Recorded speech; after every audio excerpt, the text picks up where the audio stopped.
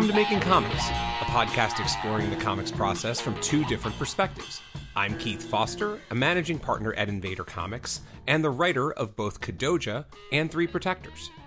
And I'm Scott Loss, the creator and artist of The Second Shift and Wanderers of Milisanda for the Accidental Aliens. Yeah, man. First things first. I freak all the honeys, bunnies, Playboy bunnies. You popped a glorious top right before we hit record. That glorious ASMR sound. Yes. Is the S in ASMR sound? Is it like ATM machine? So. Like, am I being redundant by saying ASMR sound? Yes. I am. I believe so. Okay. Well, but that's like DC Comics. DC stands for Detective Comics. It's Detective Comics. DC Detective Comics Squared. Okay, so after that glorious ASMR, what are you drinking? So I switched my hard seltzers. So thankfully, on our Phoenix trip, we actually managed to knock out all those nude seltzers that I had from Costco months ago. Finally got through 24 of them. And I've switched over to Ashland. So they finally had they were out of stock on their Kirkland hard seltzers, which I was doing forever because I really enjoy them, and they're a really great rate. It's like $20 for 24 cans, $19.99, and these Ashlands I believe were $22. And I was like, hey, $3 more, and I like Ashlands. I've had them before. It's a San Diego-based company, so I always like to support local. Not like their mom and pop anymore. They're in Costco, for goodness sakes. But hey, Why not? So, I got an Ashland hard seltzer. This one is a cherry lime blue raspberry. So, sounds good to me. That's a lot of shit going on. That's like everything. That's like every fruit. How does that possibly work? Oh, it always works in this case. Like Colt 45. That's right. Works every time.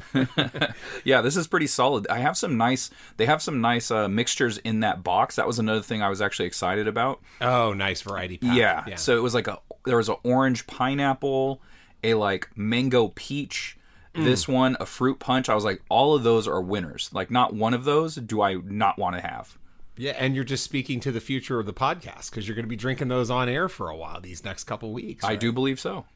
Nice. How about you, my friend? What do you got? So I was saving this. I got this through Tavour, and it is I guess it's Temblor Brewing Company, Ooh. And it is the chocolate pecan porter, or pecan, depending on how you say it. So here we go. And it is good. It is good. Dude, I am almost out of beer. It is crazy. Yeah. Does that taste, is it similar to like a maple? Like, does it have similar hints? Because I find that pecan stuff and like maple stuff, like depending if they're in drinks or something, they kind of have a similar flavor to it. I would say it's a hint of it. You know, porters, I don't know. Like the oversimplified way of me saying porters is they feel like weak stouts, or like it's like the Coors Light version of a stout is a porter. Absolutely. I that 100% makes sense to me. It totally makes sense. I get it. Yeah, so I mean, I like it because it is, because I drink stouts year round, as listeners of the podcast know. I have no problem drinking a stout in the middle of goddamn summer, which we're almost in right now. But porters do feel a little more summery because they're lighter, And so, yeah, this is a whole lot of porter, a little bit of chocolate, and a hint of pecan. I don't really taste the pecan, but we'll see. Then again, I always like having chocolate right before I drink any beer. I'm just about any beer. I just like having a piece or two of chocolate. And that, it goes even better with a chocolate pecan porter, but it also might not give you the flavor because you're still enjoying this chocolate you got going on. True. Anyway, true. So what was the first thing you did this week, man? Here we are. Okay, I would say the thing I should talk about first, number one, the Kickstarter. So first off, we both have Kickstarters running. So Go check those out. Those are in our IG bios or our social media bios. And congratulations, because yours is funded already, where mine is a putt that was it was a putt that was left short on the lip of the hole, and someone just needs to tap that bad boy in. That's how close I am right now. That's funny. I'm actually going golfing tomorrow. Hell yeah. Yeah. I'm not much of a golfer. Don't have that happen. Yeah, you knocked that putt right in the center of the fucking hole, man. Just get in your home. You too good for your home? Okay, so with that said, it was a mad dash. So we both released our Kickstarters on June 6th. You started prepping your Kickstarter a week or two prior to the Kickstarter. I started the Kickstarter on June 5th. Yeah. I did everything that Sunday. And we had things to do. We visited my mother. We did something else. Honestly, I can't remember at this point. But we had a lot going on Sunday. And I basically stayed up until 2 o'clock in the morning just doing all the Kickstarter stuff, maybe even 2:30. I had to create all the graphics. I had to create all the tiers, everything. Ground zero. I did nothing. Not one thing was done prior to that Sunday. And I managed to finish everything by 6 o'clock. I was just like, you know what? I can get up early and create these graphics. But my girlfriend fell asleep early, which left me to my own devices, which is me working. And I love to work. I'm a night owl. So I was able to stay up pretty late. And I just knocked everything out. I was pretty happy. And to the point where even the next day, I created a Kickstarter video. And we've talked about that privately. I don't think we've mentioned that on the air. And do you need a video for your Kickstarter? Honestly, not really. I think a lot of people don't even watch them. I think the last time I checked the data that Kickstarter provides you, I think only 6 people had watched the video. And it's just like, okay, well, you know, it was easy enough to do on my phone. And especially the way Wanderers is drawn, I do landscape panels for the whole thing, or single page spreads or double page spreads. That's my rule for Wanderers. I don't know why. I like it. It keeps it simple. And it makes me challenge myself in other ways. How can I make these panels, this panel look different from the panel before it and after it? So it's all about finding the balance in your page and keeping it interesting while sticking to that widescreen format. But anyway, the reason why that's important is I can cut those panels up and put them into the iMovie app that's on your iPhone or your iPad and easily just put my pitch for Wanderers on top of it. And that's what the whole video is. It's just a bunch of panels from this issue, and 1,000 years in the future, we start colonizing other planets, etc. So it was pretty easy to do. Didn't take me very long. And I just had to rearrange the panels into what made sense according to what line I was saying.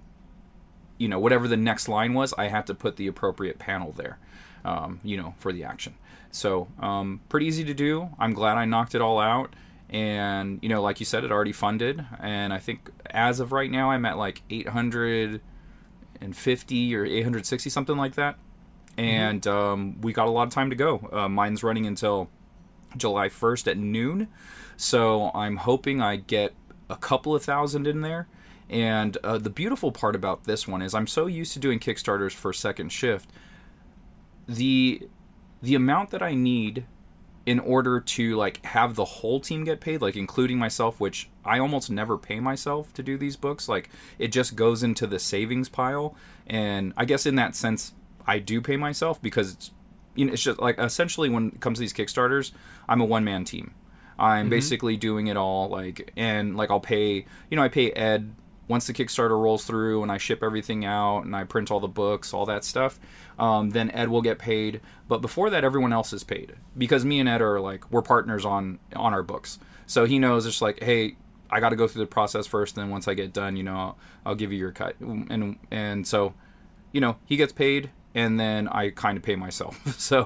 But everyone else gets paid before that. So anyway, all that to say, I need a lot less dough in order for all of us to get paid. So it's kind of nice. We're actually on the brink of the whole team getting paid. So, I think in the next week or so, that's going to happen. And then it's all stretch goals from there. Nice, dude. Yeah, you're making me think. I think I should still do a video. I mean, it's only been 3.5 days since I launched. And I think I'd like to do it because the music is nowhere in the campaign. And there is music, right? People who back it get a couple free songs or songs that are part of the package, I guess is a way of putting it, right? You get the experience. And I think I want people to be able to hear that, So, I mean, it's death metal, so that seems important, to kind of have that whole thing and have the metalness of the whole thing be intensified. So I wouldn't be surprised if after we record, I'll do something quick. It's one of those things of, look, let's go inside baseball here. All I really have to do is speak to the camera the whole time, but I'm not going to be on camera a lot of the time. You know, like I'll basically do an intro and an outro, and then if I see anything that's interesting, I'll keep that part where I'm addressing the camera. It allows me, because of editing, I can just mess up and keep going and mess up and keep going, and then I can edit the audio, and then I can, basically put cool art over the video, put some music in, and then I'll be good to go. So it sounds like yours is pretty straightforward, right? You give the pitch, you talk a little bit about the book, and that's that. And that's what I'll do with Kadoja, with maybe a little bit of an emphasis on Volume 4, right? The Symphony of Madness arc, and how it's the ultimate arc, and blah, blah, blah. So anyway, by the time you guys get this, actually, let me think about this. Well, the Kickstarter will have 1 day left for me. But Scott will still have a long time on his. So if you're getting this, and it's in morning, then yeah, go do it. Otherwise, you can always hit me up later. Right on. But all right, that's cool. That's cool. So that was your first thing. I did a fair amount of Kickstarter stuff, but number one, I did a lot of mine in advance, so I've talked about it over the last couple weeks anyway.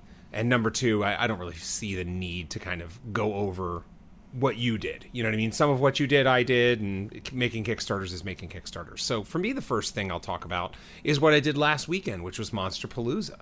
So back-to-back conventions, back-to-back weekends, and of course now I'm off for quite a while. My next show is going to be, barring some unforeseen thing, it's going to be Emerald City with you in mid to late August. So I get a couple months off, and I'm going to do some other things during that time, but mainly this was my second convention in 2 weeks, and now I'm off for a while. So Monsterpalooza does a lot of things that I like. I'm not going to say does a lot of things right, because it implies that, there's some absolute right. But I will say that the way Monsterpalooza does their convention is very aligned with how I would do a convention if I did one, right? And the first thing is that so number one, I outsold what I did at Phoenix. I actually did better at Monsterpalooza than crazy. I did at Phoenix. Yeah, I mean, it took a little bit of a kick on Sunday to do it, and I wasn't sure I was going to be there, but then I got that kick. So yeah, I mean, it was a different vibe, but yeah, man, I made it, so it was a great thing. And hey, giant monster comics at a monster horror convention are a pretty good fit, it turns out. And much like Phoenix, there really weren't a lot of people there that were looking for comics or that were there to buy comics, even though a lot of them did end up buying comics. Of course, the other thing that I talked to you about, or we had built up to, is that I sold out of this printing of Volume 1, so I can now go to the third printing. So I've already quoted that out, and I'll be ordering some more copies, and so it's seamless. So by the time people, see us at Emerald City, then I'll have some copies of Volume 1. It'll just be the third printing. So aside from that, though, one other thing about the table, which was fun, this was the first show where I was able to sell some 3 protectors. Right, I got the 3 protectors in, so I was actually able to beat Diamond a little bit. So people that got the Kickstarter, that backed the Kickstarter, when this airs, the books will be going out this week or will have gone out already. So the Kickstarters will be going out or have gone out by the time this episode airs. But the Diamond copies, I believe their street date's next week, but I had them, so why not sell them? And it was great, man. It was great. It was great to see people's expressions when I said it's Kung Fu in space. Right, and I was pleased that I sold as many as I did, given that it was a monster horror convention. So yeah, man, out of the gate, it was nice to see. It was nice to see the response, and people are excited to read it, which of course makes me excited. So good stuff there. Now on to the convention itself. Hold on before you move on to the convention. Of course. So you said you sold out of your second printing of Volume 1. Okay, so I know you had a certain amount of copies, and then after those were gone, you're like, I got to work on the pitch to sell Volume 2 and Volume 3, without the first volume. How'd that go? Yes, it went fantastic. I did not have a single person, every single person that I gave that pitch to that was interested enough, I got a sale out of, if that makes sense. Oh, wow. There wasn't a person where they said, so for every single person that asked for a Volume 1, where's the beginning? Where's Volume 1? And then I gave that version of what I say, the pitch. Every person ended up walking away with at least a Volume 2, which was pretty cool. Nice. So the way that I basically pitched it is that Volume 1 is summarized on the first page of Volume 2. And while it's always more fun it'll be more fun in the future to go back and read volume 1. Next time you see me or on the web store or something, you can pick up the story just fine. It's a lot like Godzilla films. You don't need to see the first one to enjoy the second. Part of the caveat that I gave people is I actually said it's like the Matrix films, but all 3 are good. It's like you can see the first Matrix film and it's self-contained. You can see the second Matrix film without much knowledge of the first film, although it helps, and enjoy it, but you absolutely cannot see the third film without watching the second. Like 2 and 3 are a matched pair, and that's the way I say it. I would not recommend just going cold into volume 3, but you sure can start in volume 2 and then go into volume 3. And as a result, a lot of people said, okay, cool, I'll do 2 and 3 then. That kind of thing. So yeah, man, that was really cool. So yeah, great question. I was texting you all weekend about that, about how I was, all right, I'm trying to think of how to do this and blah, blah, blah. Of course, I stumbled every now and then when I was first saying it. But the good news is a lot of volume 2 starts like volume 1. In volume 1, you jump into the story and Kadoja's on the rampage. In volume 2, Kadoja is in captivity, breaks free, and is on a rampage. So there are some nice parallels there at a top line level.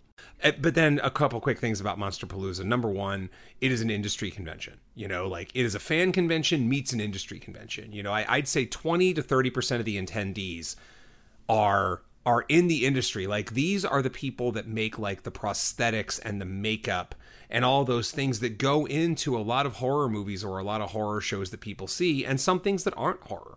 To give an example, I can't remember if I texted you about this, but before the show opened on Friday, like you look over and you see Jon Favreau just talking to somebody, right?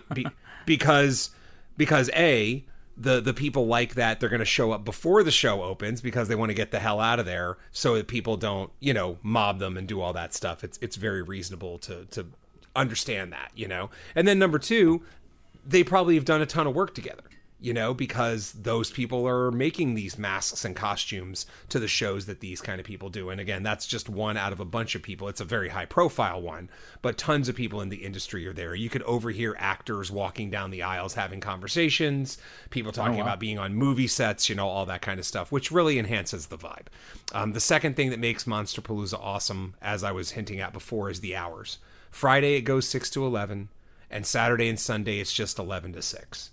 That is a sprint by comic convention standards. Like 11 to 6 is just so easy for me to do because I've been conditioned to these 10 to 7, 9 to 7 kind of days. And so just getting those few extra hours back feels like a half day. It's wonderful. And, the attendance was great and people were showing up and there sure wasn't a dip in spending. So again, this is one of those, if people out there happen to run a convention, take a note or let the other people know that run these conventions. Like more is not better. Longer does not really help a whole lot of people. It helps a few people, but I think it ends up, kind of annoying or hurting a bunch of other people. And then the final thing I wanted to mention is the alcohol, right? Is that Monsterpalooza isn't just okay with you drinking alcohol. They sort of want it. They sell all kinds of alcohol there. People walk up and down the aisles with, I saw at least 10 different kinds of drinks that you could get at the concessions there. It was quite cool. Again, like I don't have a drinking problem, and I like people that are like, yeah, we know you can be responsible with liquor, just have a drink and enjoy. Yeah. And random fun stat, I actually made 2 sales to people that were 2-fisting alcohol at the time. One person came up with a glass of wine in each hand and put them both down so they could talk about Kadoja, and then they ended up buying something, and then somebody else was walking around with 2 cans of beer, same thing. So hey, you got to beat the lines. That's what I was about to say. I was like, they probably just don't want to get back in line. Absolutely. Yeah, that was why. I just thought that was hilarious. That's excellent, man. That's very cool. I think I attended 2 shows where they sold beer at the show. So you got to love those. It just keeps everyone nice and loose. It loosens up their pocketbooks a little bit, and everyone's a little bit happier, I think. Yeah, and there are a couple shows, such as Denver Comic Con, where they not only sell beer, they get a special beer made for the convention. Oh, wow. Like that's my favorite thing, or one of my favorite things about Denver Comic Con, which I can't do this year due to my own schedule. But they team with Breckenridge Brewing and get a special beer brewed up just for the convention, which I love. So they've had some really good ones. They had Ragnarok a couple years ago, which was fantastic. They had, I remember Snapercot. That was arguably my favorite, actually. And they have a bunch of others. They're all comic. I think they had I Am Brute. It was a lager, right? Which was pretty great. Lager, and, I get it. I see what they did there. Yeah, they have a great time with it. So anyway, shouts to the Denver Comic Convention. It is really one of the best. But anyway, so that was my first thing, man. What about your second thing? So with the Kickstarter going, I have basically until July 1st to try to get everything done for Wanderers 3. Like I've talked about on previous episodes, this is going to be a tight turnaround for me. Normally, I like to give myself a few months just to get everything in order. A lot of times, when I'm doing Kickstarters, it's with the second shift, and Joaquin is usually coloring it as the Kickstarter is going. So, but in this case, this is all on me. It's all Zipatones, and I'm taking full on lettering duties now. Like Tristan, unfortunately, is a little too busy these days, and honestly, I feel like I am in a nice groove with my lettering. So I'm just tackling it all. So it's my responsibility to try to finish all of that by July 1st. So yeah, the Zipatones are the first at bat because I find that lettering's a little bit quicker. You can do 3 to 5 pages in a day depending how much time you really have. And so with this, I find that I can do one page of Zipatones a day.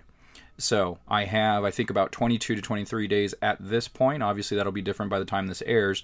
But I think I can hit that. I think I have around 15 pages left.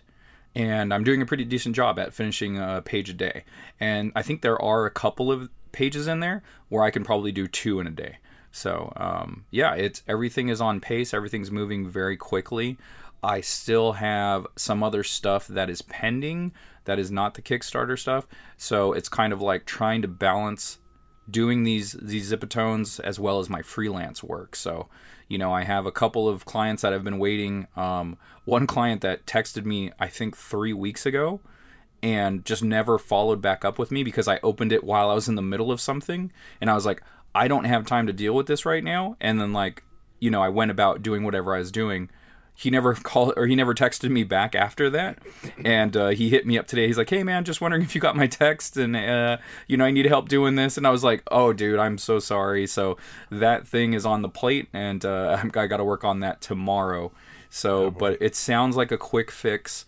It's just like some things going on with toy designs that it's just not working out with the toy maker. They're like, look, this needs to be different. And so he told me what he needs done, and I feel like I could turn that around pretty quickly. Okay, that's cool, man. I mean, work's not a bad thing. It's just it is funny the way the cosmos kind of aligns to where when you're at your busiest is when you kind of get the questions too. And when you're at your quietest is when you're like, man, I wish I could have spread some of this out. But that's not how the universe works sometimes, right? Yeah. And you find that, at least I find that I can do the work. It's just, I kind of have to have my back up against the wall sometimes. And that's when I really get shit done. So it's just like, the Kickstarter prepping everything, getting that all done in a night was impressive by my standards. I was just like, oh man, I really did it all up. Oh, and since I'm talking about that again, we both got the projects we love by Kickstarter. And so that's always a nice little perk to have. Let's hope it translates into more backers. So it's definitely cool. But yeah, I think great. That's the first time it means Kickstarter is going to do some work for you, right? That's like the way that the best way I can say it works is that when the Kickstarter's all said and done, somewhere between 15 and 20% of your sales will be from Kickstarter hustling for you. So it basically creates a nice extra bit of it. I am sure at the tippy top end of the spectrum, Kickstarter works even harder for the ones that are just like crushing it. Like, what was it? Brandon Sanderson's Lost Novels that made like $21 million on Kickstarter or something like that. It's like, trust me, man. That's the one that needs more help. Yeah, exactly. Yeah, they're not just slapping a project we love on it and letting it sit, but and they don't do that. They put you in emails, they put you in people's inboxes, with hey, here's some things we think you might like, that kind of thing. So you do get a really nice marketing bump to where you could expect at least 15 to 20% additional sales from Kickstarter hustling for you. So it's a good thing. Yeah, that's the hope, man. Yeah, let's get that done, people. Let's get that done, Kickstarter. Yeah, Kickstarter. I got one question for you. Yeah, man. How mentally intense are Zipatones compared to lettering, which I have said before are, lettering's kind of soothing. You don't have to think that hard. But how hard do you have to think for Zipatones compared to lettering? Well, initially it's very rough to use that same comparison to learning an instrument, or, I don't know, learning a new language. Initially it's very difficult. And then after a while, you kind of start getting used to it. You get the hang of it. And so, whereas it's not as soothing as lettering, because lettering, it does kind of become a process. It's like you just figure out your process and you move from there. So my process is finding the lighting. Okay, where's the lighting in each panel? And once you get that done, you kind of go from there. So I do one of two things first. I either do the gradients first to kind of boost that lighting effect, or I do the shadows, the cell shading, which also is effect from the lighting. It's okay, the light is coming from, your top right, so everything in the bottom left is cast shadow. So it's not as soothing as lettering, but once you get the process down, it kind of becomes, in a way, there is more thinking involved when it comes to this, but it's not as difficult as when I first started it. So I'm enjoying the process, but I just want it to be quicker because time is of the essence and there's so much going on. So yeah, I'm trying to hustle as fast as I can. But I would say difficulty scale, drawing hardest, then this, and then lettering. Okay. So on a not as hard as the hard stuff, but not as easy as the easy stuff. Yes. Okay. Interesting. So I guess for my second thing, it's we're going to talk about the novel a little bit, and we're going to talk about the reintroduction of a person near and dear to me, unfortunately. And so with a month left in the novel, what my days are like. So I'm kind of in that final mode of is the novel ready, And then I might listen to a podcast where a person's query letter comes through, and then the agents will say, for the ones that are bad, you're kind of okay, I'm not worried, that kind of thing. But for the ones that are good, where it's the language is so good, it's kind of is my language good? Are my sentences good? And then it's kind of dolt. Sorry, I have a what is this? The Ashley Wood MA3 or something. Dr. Doom, right? So Victor Von shows the fuck up and he's dolt, your language is not good enough, right? So I'm okay, Victor Von, I fucking get it, right? So then it just ends up being this thing of self-doubt, or it'll be something else, right? They'll say, oh my God, what I love is how great your lead character has developed themselves. And it's Victor Von. Dolt, your lead character is not developed enough and your interiority is weak, that kind of thing. So it's really been a relentless assault in the final stages of Victor Von. He's basically my final boss I have to conquer before this fucking novel. And that said, I do know how to vanquish Victor Von. I feel pretty good. There's plenty of ways to do this. You tell yourself, hey, it's been 4.5 years. You've done the work. You've put in a lot of work. You're not Keith, you're not writing literary fiction. You're writing upmarket fiction. Have we ever talked about what upmarket is or no? No. Okay. So I asked my novel instructor and the answer is right here. I told him I think my writing is better than what we would call commercial writing. So just fast, easy, poppy, that kind of thing. But I don't think my writing's good enough to be considered literary. And I don't put the care into every single sentence the way literary fiction does, right? So the best way to kind of think about it would be if you have peak sentences, right? Your sentences that are supposed to be the money, the payoff. In literary fiction, those peak sentences are basically every sentence. You know, like the amount of care that you want to devote to your writing at a sentence level is so high. At commercial, meh. You know, like, you're here to tell a story. You're here to have great characters. You're here to check all the boxes that a novel has. But you're not necessarily into, like, really lush, well-crafted sentences all the time.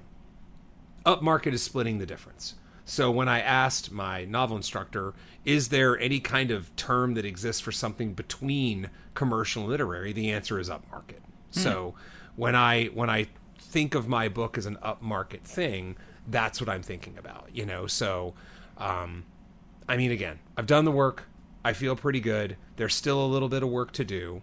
But like we've talked about before, a lot of these changes that I'm doing, they just sort of make stuff different. And that is the, you know, flashing exclamation point over your head that tells you this novel's pretty much done. You know, there's a little bit more work that has to be done. I have a couple things that I need to do, but I still have time. And again, this is my own deadline. You know, so because of my schedule, I can either finish the book June 30th, July 6th, or July 24th, depending, because of the way my schedule is. But maybe it's better just saying by July 24th or sooner I will be done because of my schedule. But we're close. That's the bottom line. We're close, and barring something catastrophic, then I'm going to be shopping agents in the month of August. And so here we go. Nice, and man. then I can just take Victor Vaughn, and I can go put him over here, back on my shelf, and then he can hang out in the next novel because he'll be back. He always comes back. Oh, he'll be back. He'll be back. He's right there looking at me right now. That's So nice, it's all man. good. It's great that you're at the home stretch here, and there's light at the end of the tunnel. So very good. Yeah, man. Yeah, I mean, it's always nice, you know, because writing a novel is its own satisfying endeavor. Obviously, I hope more becomes of it, but writing it on its own is good, and it'll make the light of day one way or the other. I'm confident. Nice. My last thing for the day or the week is I finished the Kadoja cover. So I got the coloring Yes, you back, did. as we talked about a couple episodes ago, from Joaquin. There was some adjustments that I wanted him to do. I think the squid head guy that was falling, his suit was a little too light for me, so I had him darken the suit up, and we fixed the color of the gums so they were more of a rockish color as opposed to a fleshy color. And I did the cover treatment.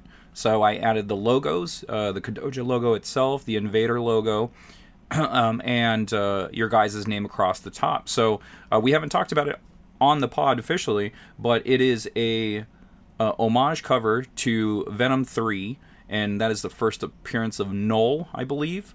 It was a very popular cover, very striking, a giant Venom head at the bottom of a page, and I believe I think it's Peter that's falling towards Venom. Mm-hmm. So it's a very popular cover. There's been so many variations of that cover, and I thought that was perfect to do a homage of, with Kadoja being a giant monster already. It just made sense to me, and I think it came out pretty cool. Like, I think Joaquin's colors, and then mixed with the cover treatment itself on there, I think it really mimics what the original cover looked like, and that's what I wanted. I wanted it to be as close to the original as possible, so people could really get that homage vibe. I agree. I love it. I mean, like we probably didn't do on the podcast, there is a very short period of time. I mean, look, I even recognized it on my own, where I liked your semi-finished cover, which was flats, more than the final cover for all of like 5 seconds. And then I was like, well, wait a minute.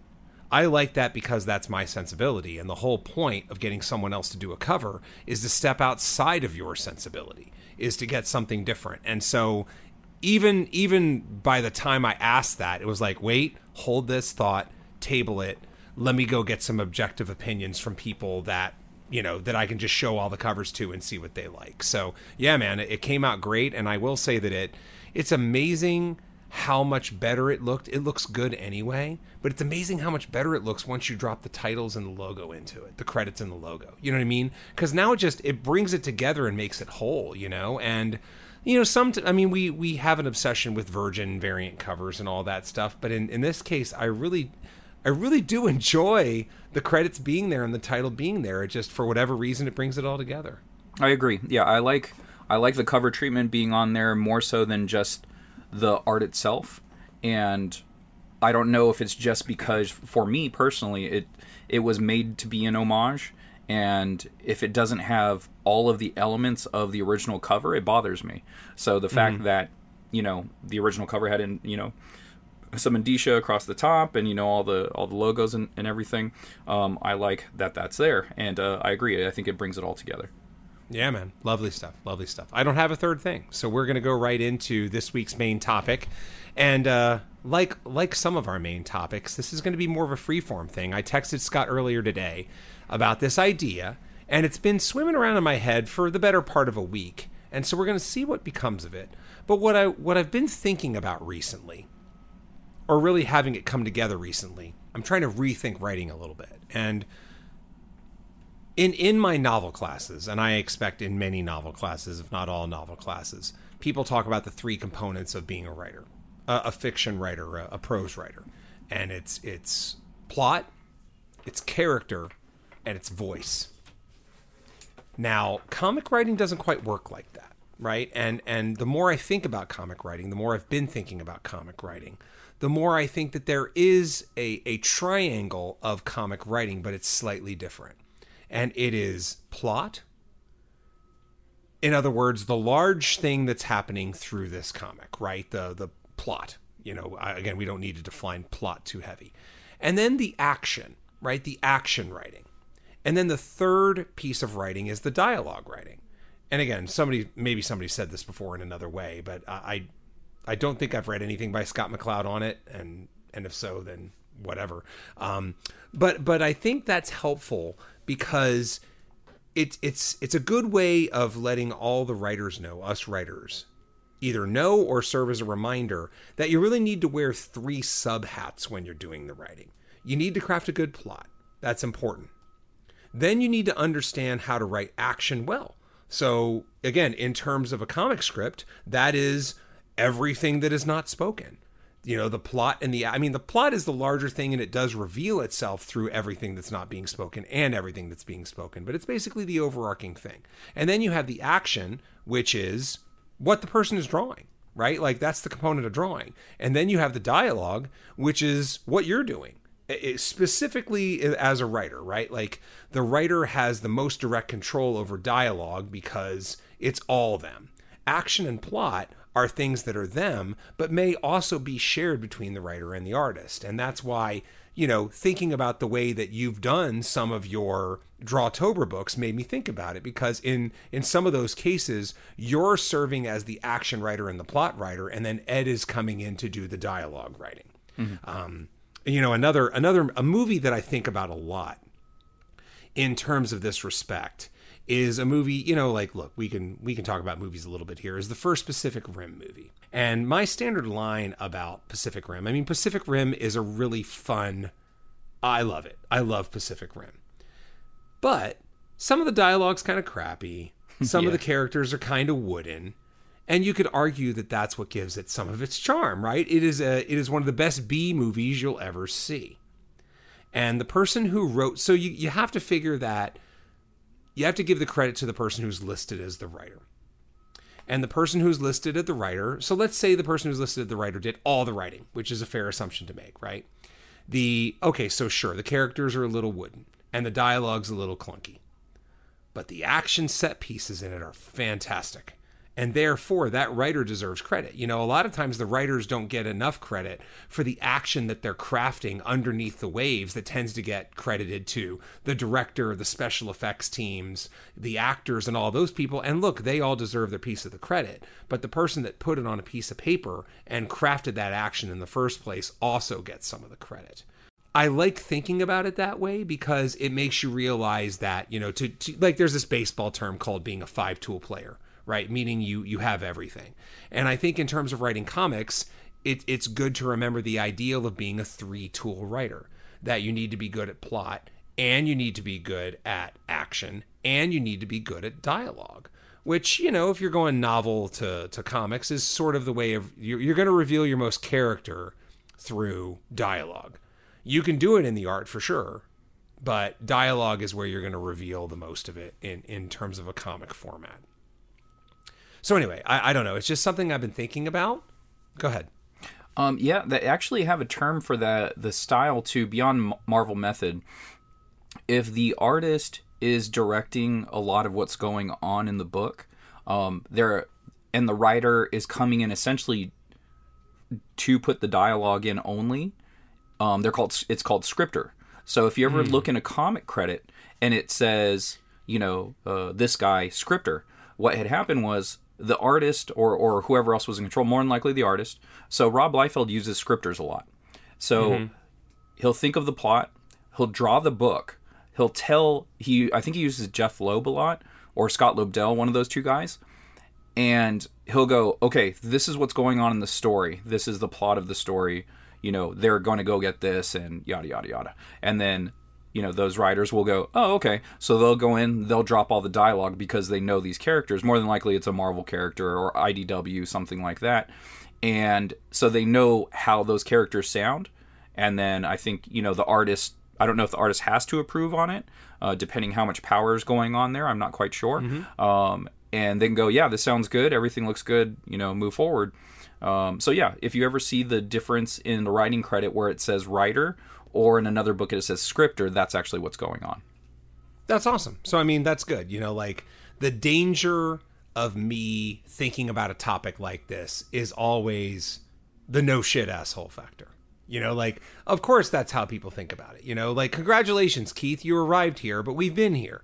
No, man, it's great to think about stuff like this. I think about comics in different ways all the time. So it's like, honestly, I wouldn't even know that if I didn't listen to Rob Liefeld's podcast. That's why I used him specifically. That's nice. Yeah, there's an instance, I think Nathan Fabieza, I think that's the guy's name. He was the scripter on X-Force. And just because of how things worked at Marvel at the time, whoever was running Marvel, they basically got partial credit for like creating those characters. So I think Nathan Fabieza or whatever his name is, he's technically part creator of Deadpool when he had nothing to do with Deadpool being created at all. So now he owns 3 boats. Right, right? Exactly. Yeah. Okay, no, that's good. And if I'm just talking more about it, to take this novel idea and sort of port it over into comics. The adage when we talk about writing novels is that you're probably naturally good at one of those things and you're naturally really weak at one of those things. And figure out what those things are, because that's going to dictate what you need to work on. I know I've mentioned this before on the podcast because my weakness is character. The thing that I view as my strength is plot, and voice tends to come naturally. Because your voice is anything. We're not here to talk too much about voice and all that stuff, because again, voice doesn't have anywhere near the presence in comic books that it does in prose. But it's still helpful to think about like that. And I think on that note with comics, it's also helpful to note, like, are you a great plotter, but your dialogue could use some work? Where are you in terms of writing and crafting action? Something you've said a lot, Scott, is you pride yourself on your fight choreography. So that would mean that, if you're assessing yourself, I'm pretty damn sure that you're going to make action the thing that you are strong at, and then go from there. So to the people out there that are writing, or to the artists that are serving some of these writing roles, I think it's helpful to know what things you are good at and what things you do best, and therefore what things you need to work on, because I'm also going to parlay this into a book that I remember coming across, 22 years ago or something. It's one of those typical business bullshit books. I don't know if we've talked about business bullshit books before, but I don't think so. Yeah, so like the kind of books that people go gaga for in corporate America, like Who Moved My Cheese or Know Your Parachute or whatever, like that kind of shit, right? The thing about a lot of these books is you can sum them up in 1 to 2 sentences. And those 1 or 2 sentences end up becoming part of the gestalt, right? Like they're good thoughts and they're thoughts that are helpful to people. However, people then try to write a 270-page book out of it, and you end up with just a whole lot of extraneous nonsense. Like, what color is your parachute? You ready for the summary of what color is your parachute? Make sure you set up a good retirement for yourself. That's the book. That's the fucking book. You know, Who Moved My Cheese? You ready for the summary of that? Yeah. Make sure that when you're changing something about the way people work, make sure that they're comfortable with that change. And if they're not comfortable with that change, figure out a comfort zone where you can communicate that change to them. That's the fucking book, okay? And there's plenty of books like that. So I set this up because there's a book that I read one time called Now Know Your Strengths. And what I really liked about this book was that there's this, again, we're distilling it down into 2 sentences, but there's this adage that to know your strengths and know your weaknesses means that you need to spend your time shoring up your weaknesses. And what this book talks about, in a way, I like to think, I got my idea about writing versus art from this book, right? Because for me, there was a period, 10 years ago, 5 years ago, whenever, and it even happens every now and then where I'm like, maybe I should learn to draw. But what I end up going to is this idea from Now Know Your Strengths, which is, but if I take an hour learning to draw, I'm going to make myself go from flat out terrible to somewhat flat out terrible. But if I take that hour and I learn to write better, then hopefully I'm going from good to great, or great to above great, or above great to excellent, right? And that it's what you want to do is you want to shore up your weaknesses to the point where they're not glaring. And then you really want to put all of that extra time, as much extra time as you can, into your strengths, right? So bringing this back into this 3-pronged idea, know what you're weak at, and then either shore it up just enough to get by or outsource it, right? Like that's the beauty of the comics industry. And then take that thing you're fantastic at and get even better at it so that you're world class at it. Go from good to great to excellent to world class. Absolutely. No, I definitely agree with that. It's like, I was talking to my girlfriend about this maybe a month or so ago at this point, and something was wrong with the sink. The sink was leaking in the bathroom. And I'm not that handy of a person, honestly. I have never put any effort into trying to be handy because I'm good at drawing. So what I can do is, instead of trying to learn how to be a shitty plumber, I can just draw something and then pay the plumber to do it. Because he's good at it. He's good at what he does, and I'm good at what I do. So I don't see the point in me trying to learn how to become a plumber when I can just do the thing that I'm already good at and get paid to do it and then pay that guy. Totally. Totally. There's a hilarious old Saturday Night Live sketch from the 70s where I can't remember who the player is. I think it's like there's a one-on-one basketball game between, let's say, Walt Frazier from the Knicks and Paul Simon of Simon and Garfunkel, right? And Marv Albert, because it's a Saturday Night Live skit, they're interviewing him and they're like, well, Paul, what's your plan of attack here? And he's like, well, in going up against Walt Frazier, I really plan to stick to my strengths, which are singing and songwriting. So in a way, that's sort of what we're talking about, right? Yeah, like, exactly. Stick to your strengths, make them better, and then if you can make the weaknesses less glaring, by all means do so. But again, comics afford you the opportunity to outsource that stuff too. And look, there's stuff in comics that you could learn to do that won't be too time consuming. Something we talk about a lot on here is lettering. Keith and I have both taught ourselves how to letter. It's something that you can do. It's not too time consuming. Yeah, if you look at our early issues, lettering's not great. If you look at our current stuff, lettering wouldn't even know that we were the ones doing it. You would think that a professional letterer was the one lettering the book. Yep. In my estimation, I would say that's true. Yeah, totally. So I don't want to toot our horns too much, but if you look at our first works with lettering compared to what we do now, you would think it was professional level work. So totally, that's something that you can do on the side that doesn't affect your main gig, writing, drawing, whatever it is. Absolutely, and I think I mentioned this last time when I was lettering up the current issue of Kadoja that's on Kickstarter right now. I'm actually enjoying it way more in terms of writing because you get to rewrite your stuff. Gary talked about this too. You punch up the dialogue, you change it so the meaning is the same, but the words fall different, and ideally they're better. So as a writer, I think there's a lot of value in doing your own lettering. And yes, it's a blessing and a curse to be able to edit yourself, but I think it's more a blessing than a curse. Writers never stop editing, right? Like you never, I mean, there are plenty, I can't think of a single writer who doesn't pick up a book that they've done that's been in print for years and they'll just be like, I don't like that sentence. You know, like you never stop. You never stop doing that. You just have to. Same way. And somebody said this too. Yeah, in one of our hardest part of making comics, you got to know when to stop and hit print, and then move on to the next thing. Yep, absolutely. Anyway. I was doing that with Wanderers today. So I was working on the Zipatones, and I came across a couple of things that I just didn't like. I was like, I don't like the way that panel looks. You know, it's like it was one of the earlier pages in the issue that I drew, and it had been a year or so where I had even been in the Wanderers world. So I was still kind of finding my way again.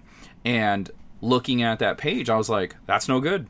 So I ended up correcting some of it. I was like, totally. Let me add some of this. Let me add some of that. Let me change the way that looked. It didn't take very long, but I edited myself because I had the time and the page was right there. So oh hell yes, yeah. Oh wait till both of us get our hands on collected volumes or omnibuses. Oh goodness, you know, yeah, like it's on. Yeah. Oh yeah. I will definitely be changing the lettering and changing wording and doing all that stuff. Well, I know I'm doing that for volume 2 of Second Shift. Is like just the trade paperback, not even the hardcover. I do want to go through the lettering in a lot of those issues and just correct them while I can, because there will be a Kickstarter for the second volume, and while that's going on, that's the only work that needs to really take place. I need to draw the cover, do the credits page, and fix all the lettering. You know, like anything that I see that's glaring, I'm going to adjust it. Why not? Yep, absolutely. You have that opportunity, so why not do it? Totally. So anyway, so that was our main topic, which means, hey, we're 50 plus minutes in, and it's time to bring some bullshit, brother. What bullshit do you have? Oh man, so I got something I tell you off the air. It's not. Yes. It's yes. So that needs to be off the air. But I had a nice drought of me buying stuff on eBay, and then I guess I did a little dance, and then the rain gods, drizzled upon me, and I got a couple of books. I actually won a couple of auctions, and one of them, West Coast Avengers 45. Hey, First White Vision. First White Vision, yeah. So yeah. I got that. That's over there in my collection. I get it. I got it for $22. So that's a great price. Yeah, I was really happy about that. And I got another. This one was a complete random one. This was one of those ones where you have the saved auctions, right? Like, that you get every morning in the email. Well, this was just like a random one amongst the thing that I was looking for. There's also this book. And I'm like, hey, Iron Man 128? That is the Demon in the Bottle cover. So, oh, nice. Yeah, so I was just like, let me watch this one. That price seems pretty reasonable right now. Let me see what I can get it for. And I got that along with 2 other books for $43.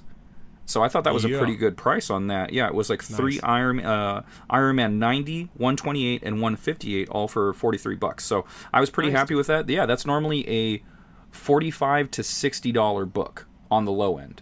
So the fact that I got those 3 for $43 was pretty awesome. And then the last book I got, this, so my best friend, he gave me some eBay gift cards. And happy belated, by the way. Happy thank you. Yeah. And this has been on my list for a while. It was Uncanny X-Men 97. It's the first appearance of Lilandra from the Shi'ar. And so, it's been on my list for a while, and I managed to get that. I think I got that for $60. So, okay. Yeah, I still had $40 left over in my gift cards, and then I got, the White Vision book. So, and then a little bit of the other one, too. So, not bad. Not too bad. Not bad. Okay. Yeah, so for me, as you know, Scott, if I was going through a drought, then I basically just conjured up like a death tornado last Sunday. Like, it was I had some time. The thing about my days at Monsterpalooza was, as good as they were, the first 45 minutes were completely dead every single day. It's just an amazing law of nature that I will be dead the first 45 minutes to 2 hours of every single show ever. And I have great shows. It does not matter, but in the meantime, I was, I had a good Phoenix, and I was 2 of 3 days into a good Monsterpalooza, and I'm like, I got a little time here. I've got these books that have just been bubbling up in my brain. Let me see if I can get a good deal. And I ended up getting a bunch of good deals. In fact, what did I text you and Gary in the group chat? I think I said the most interesting part of my day is that I put 3 insanely lowball offers in, and I don't know if I'm going to get any, but it's a fun thing to hope, right? And so the first thing I put an insane lowball option in for, drink up bitches, is a Star Wars #1 from Marvel. Oh. And so, like I showed you before, and by the way, it just showed up, suckers. Oh, right on. Yeah. Oh, So 30 this is cent? this 30 is the cent well, cover? it's the 30 cent. This is the one where the person listed it, and they said it was near mint, except a mouse nibbled on the cover. And if you remember, Scott, I sent you a picture, and it was like, you can't even tell. It looks like a standard small torn corner. Yep. I don't know if the near mint proclamation is true, but basically, so I was just telling my wife about this, just like telling her, hey, check out these cool deals I got, And I said, the way that I look at this kind of stuff is, what condition did I pay for? Like, what grade did I pay for, right? And this comic, I basically, if it's a 4.0, I still got a bargain. This is cheaper than a 4.0. Oh, okay. And so, and then it's funny because I was telling that exact stuff to my wife. She's like, you going to slab it? And I was like, I'm thinking of it. What do you think? And she's like, well, it's your decision. And I'm like, that wasn't what I asked you. I asked, what do you think? And she's like, I'd probably slab it. And I'm like, that's what I'm thinking too. Because if this thing comes back as a 6 or a 7, which I think it's got a great shot despite the small tear or missing corner, then all of a sudden it's an insane value. So that was the first thing. I have been looking for this. I've been waiting for the right price since good old May the 4th. Because on May the 4th, I had the idea of looking for Star Wars #1. And this interesting copy came up, and I was like, that seems like a pretty good price. And by the time I got home and researched it, it was gone because it was a good price. Oh. Yeah. And so I've been, there was this period where it was the whole, don't chase the dragon, Keith, don't chase the dragon, right? Like that kind of thing. And so that was thing #1. Then the second thing that I put a really low ball offer in on, and by the way, I put the low ball offer in, but then the person countered with a still great price. And I was like, yeah, okay, I'm good. I did the same thing with this. I put in a super low ball offer. The person countered with a good price, and therefore I got Sandman #4. Oh, okay. So now this was spurred on by the fact that the Sandman trailer dropped. Let me think about this. Yeah, I knew that the Sandman trailer had dropped, and something I've told you before is I was just going to keep an eye out on when this release date is for Sandman. It is August 5th. So it's coming out. It looks fantastic. I'm excited. And this has a chance to break through to people that aren't Sandman fans and become a bit more mainstream than us Sandman nerds have been used to for the last 30 years. So it's time. And by the way, by the time this airs, I've either bought it all or I've decided I don't want to, because I am, to jump ahead, I have also been filling a lot of gaps. To quote the great Scott Lost, I've been coming close to cleaning the run. And I'm down to only a few issues left, and I'm putting myself on notice that I'm either going to get them by the time this airs or I'm going to be okay not, because, again, right now I think I have about 67 of the 75 issues. Oh, I have wow. I have all of the big dollar issues, and now it's a lot of these medium issues that are like $7 to $22 or something like that I just have to make a decision on. Oh yeah, get them now because those are going to be 40. Exactly. So anyway, so this is the first Lucifer in the Sandman continuity, cool, which of course is now its own TV show. And then for the coup de grace, is that right? Maybe yes. The pièce de résistance. Both this one was one. So here we go, bitch. Star Wars 68. Oh. So is that cover not awesome? Yeah, that's an awesome cover. It's a glorious cover, and I believe this is the first hint of the Mandalorians in the Marvel Star Wars run. Okay. And so what Scott notices by me holding it up, it is a slab book. And I'm not big on having a lot of slab books because I like my signature pieces to sort of be minimal, So this is now this third slab book I have. But the reason I got it is because the price for this 6.0 slabbed was cheaper than any 5 I could find not slabbed. And it's like, you know why why that do is? I not? Yeah. It's because the promise of it being more than a 5. That's Yeah. what it is. That's what everyone banks on, is people describing it as a certain number, saying, no, I think I can get a better number out of that. I think if I have it pressed and cleaned, that could be a 9, or a 7 or something like that. So if you get the slab, then it's a guarantee 6 or 5 or whatever the number is going to be. Totally. So that's the reason why there's a lesser value. What's funny too is I got a couple of slab books a long time ago, before the pandemic, and if it was not a 9.8, people weren't paying shit for them. So I got a couple of really great steals that they were like 9.6, 9.4, 9.2, and like they were just a fraction of a 9.8. And then time goes on, and then it's like, oh yeah, no, I would get a 9.4. I would take a 9.6. Right. You know what I mean? It's just like, yeah, honestly, it's the difference is so minor that I was just picking them up. Like, to me, it didn't matter. I was like, it's still in the 9s. As long as it's in the 9s, I'm happy. So, yeah, I got a couple of good ones. I think the Jim Lee first appearance of the Asian Psylocke, that whole storyline, I think I got all 3 of them slabbed for, I think, like $26, which was the cost of slabbing, I think. So, it was like, the book was free. That's the way I look at it. Yeah, for me, it's like, the way that I calculate value on a slab book is, I say, okay, here's the value of it unslabbed, add 10%, and then add the price of the slab. Like you pay a slight premium for the fact that it's graded, and then you need to add in the cost of the slab itself, because everybody does that.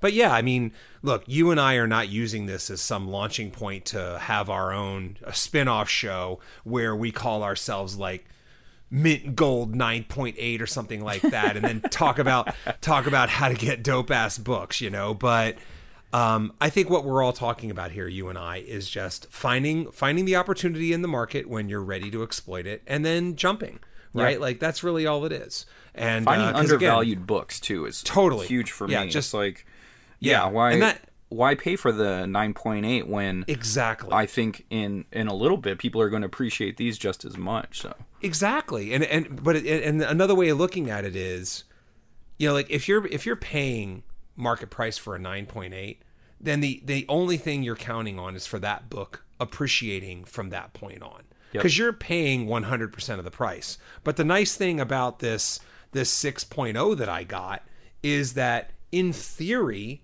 I could turn it around for a profit today because I got it at a good price, you know? And another thing you mentioned, Scott, by the way, is that when I was looking at what, I was like, okay, can I get a Star Wars 68 at a good price? I swear to God, every Star Wars 68 that seemed like a 5 or lower, that supposedly would have been a good opportunity, not in very good condition. I thought they were even being optimistic about it. I thought they were kind of crappy. And so it's like, at the moment, this seems like, again, it feels like the market opportunity there is just to get a goddamn thing that's slabbed, So anyway, good stuff. But, and then as a postscript, I went ham on Sandman. So this was actually the first Sandman book I got. It showed up. And since then I've gone pretty ham. And again, I'm down to maybe 8 issues or so that I need to get. Clear that run, my friend. Clear it. There's so little left. Why would you not? You know what I mean? Oh, totally. I mean, the thing that's annoying, and like, I don't know. Maybe this is just me being annoyed that the price of some of these books is too high, right? But let's take a book like Sandman 11, okay? Sandman 11 has the first appearance of something called Fiddler's Green. Who the fuck cares? But people are pricing it because it's the first, Sandman 8, I get. It's the first appearance of Death. Everybody loves Neil Gaiman's Death, or the version of Neil Gaiman's Death that's going to be in the series, which, by the way, if people haven't seen the trailer, Scott, it ain't gonna be you, even if you're seeing it anyway, but the trailer's dope as fuck. The show looks awesome. Love it. I'll watch that trailer. I have no sentimental attachment to it, so, and like, I know nothing about it, so that's for me it's like, okay, I'll check it out.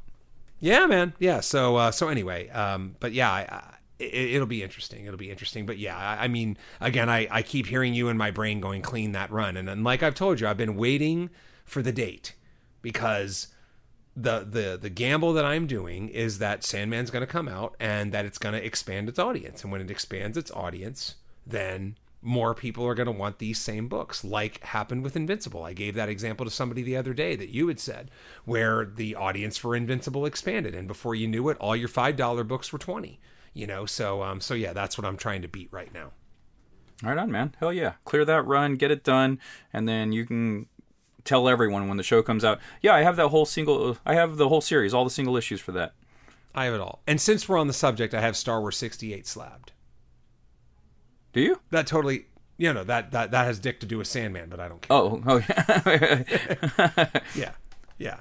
I don't care. I'm just I was sharing. thinking 68 was the first appearance of Boba Fett. What's his first appearance? 42. The fucking 42, one you shared you with go. me, you son Yes. of a bitch. And well, that's the weird thing. Like, did you know that I had bought one in 68? And then No. you're sharing the goddamn one I don't have. And I'm Yeah, like, because I shared Stop. that one because that's the one that we had talked about. I didn't know you were looking Stop for that reading my one diary. too. Yeah.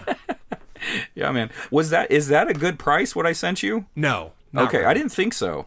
No. I was like, that seems pretty high. I thought, It is. okay, Yeah. okay. It is. But it's okay. I mean, you shared it from a shop, and shops aren't here. You know, like in some cases you can get a good deal at a shop, and in some cases just hunting for eBay is the better way to go. You know, I personally find that even though I already own it now, Spider-Man 361 First Carnage is substantially lower online than you will find it in any store. And there are plenty of other books like that where, like, there's no way in hell you should ever buy that thing at a store. Just buy it online. And Yeah. I think Star Wars 42 is one of those as well. Okay, For, that makes sense. For all those people that want it, yeah, take a couple drinks, because we've been talking Star Wars, and then get it on eBay. All right, man. You got anything else? Nope, that's it. All right, I brother. got some stuff So- for you offline, but Of course, not on the episode. Well, but before we get to that, you can find me on social media. I am an Instagram guy, so you can either find me at Keith_Invader. That is more well-rounded stuff. That's 3 Protectors. It's Kadoja. It's my life. It's quotes. It's pictures. And also at Kadoja Kaiju. That's all one word, and that is giant monsters all the time.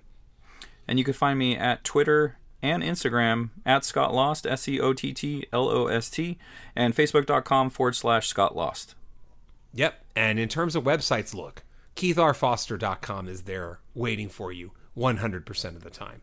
But what's not waiting for you 100% of the time is the fact that if you're getting this before noon Pacific on the Monday that this comes out, Kadoja Volume 4 Kickstarter is about to close. That is issue number 1. It is Symphony of Madness number 1.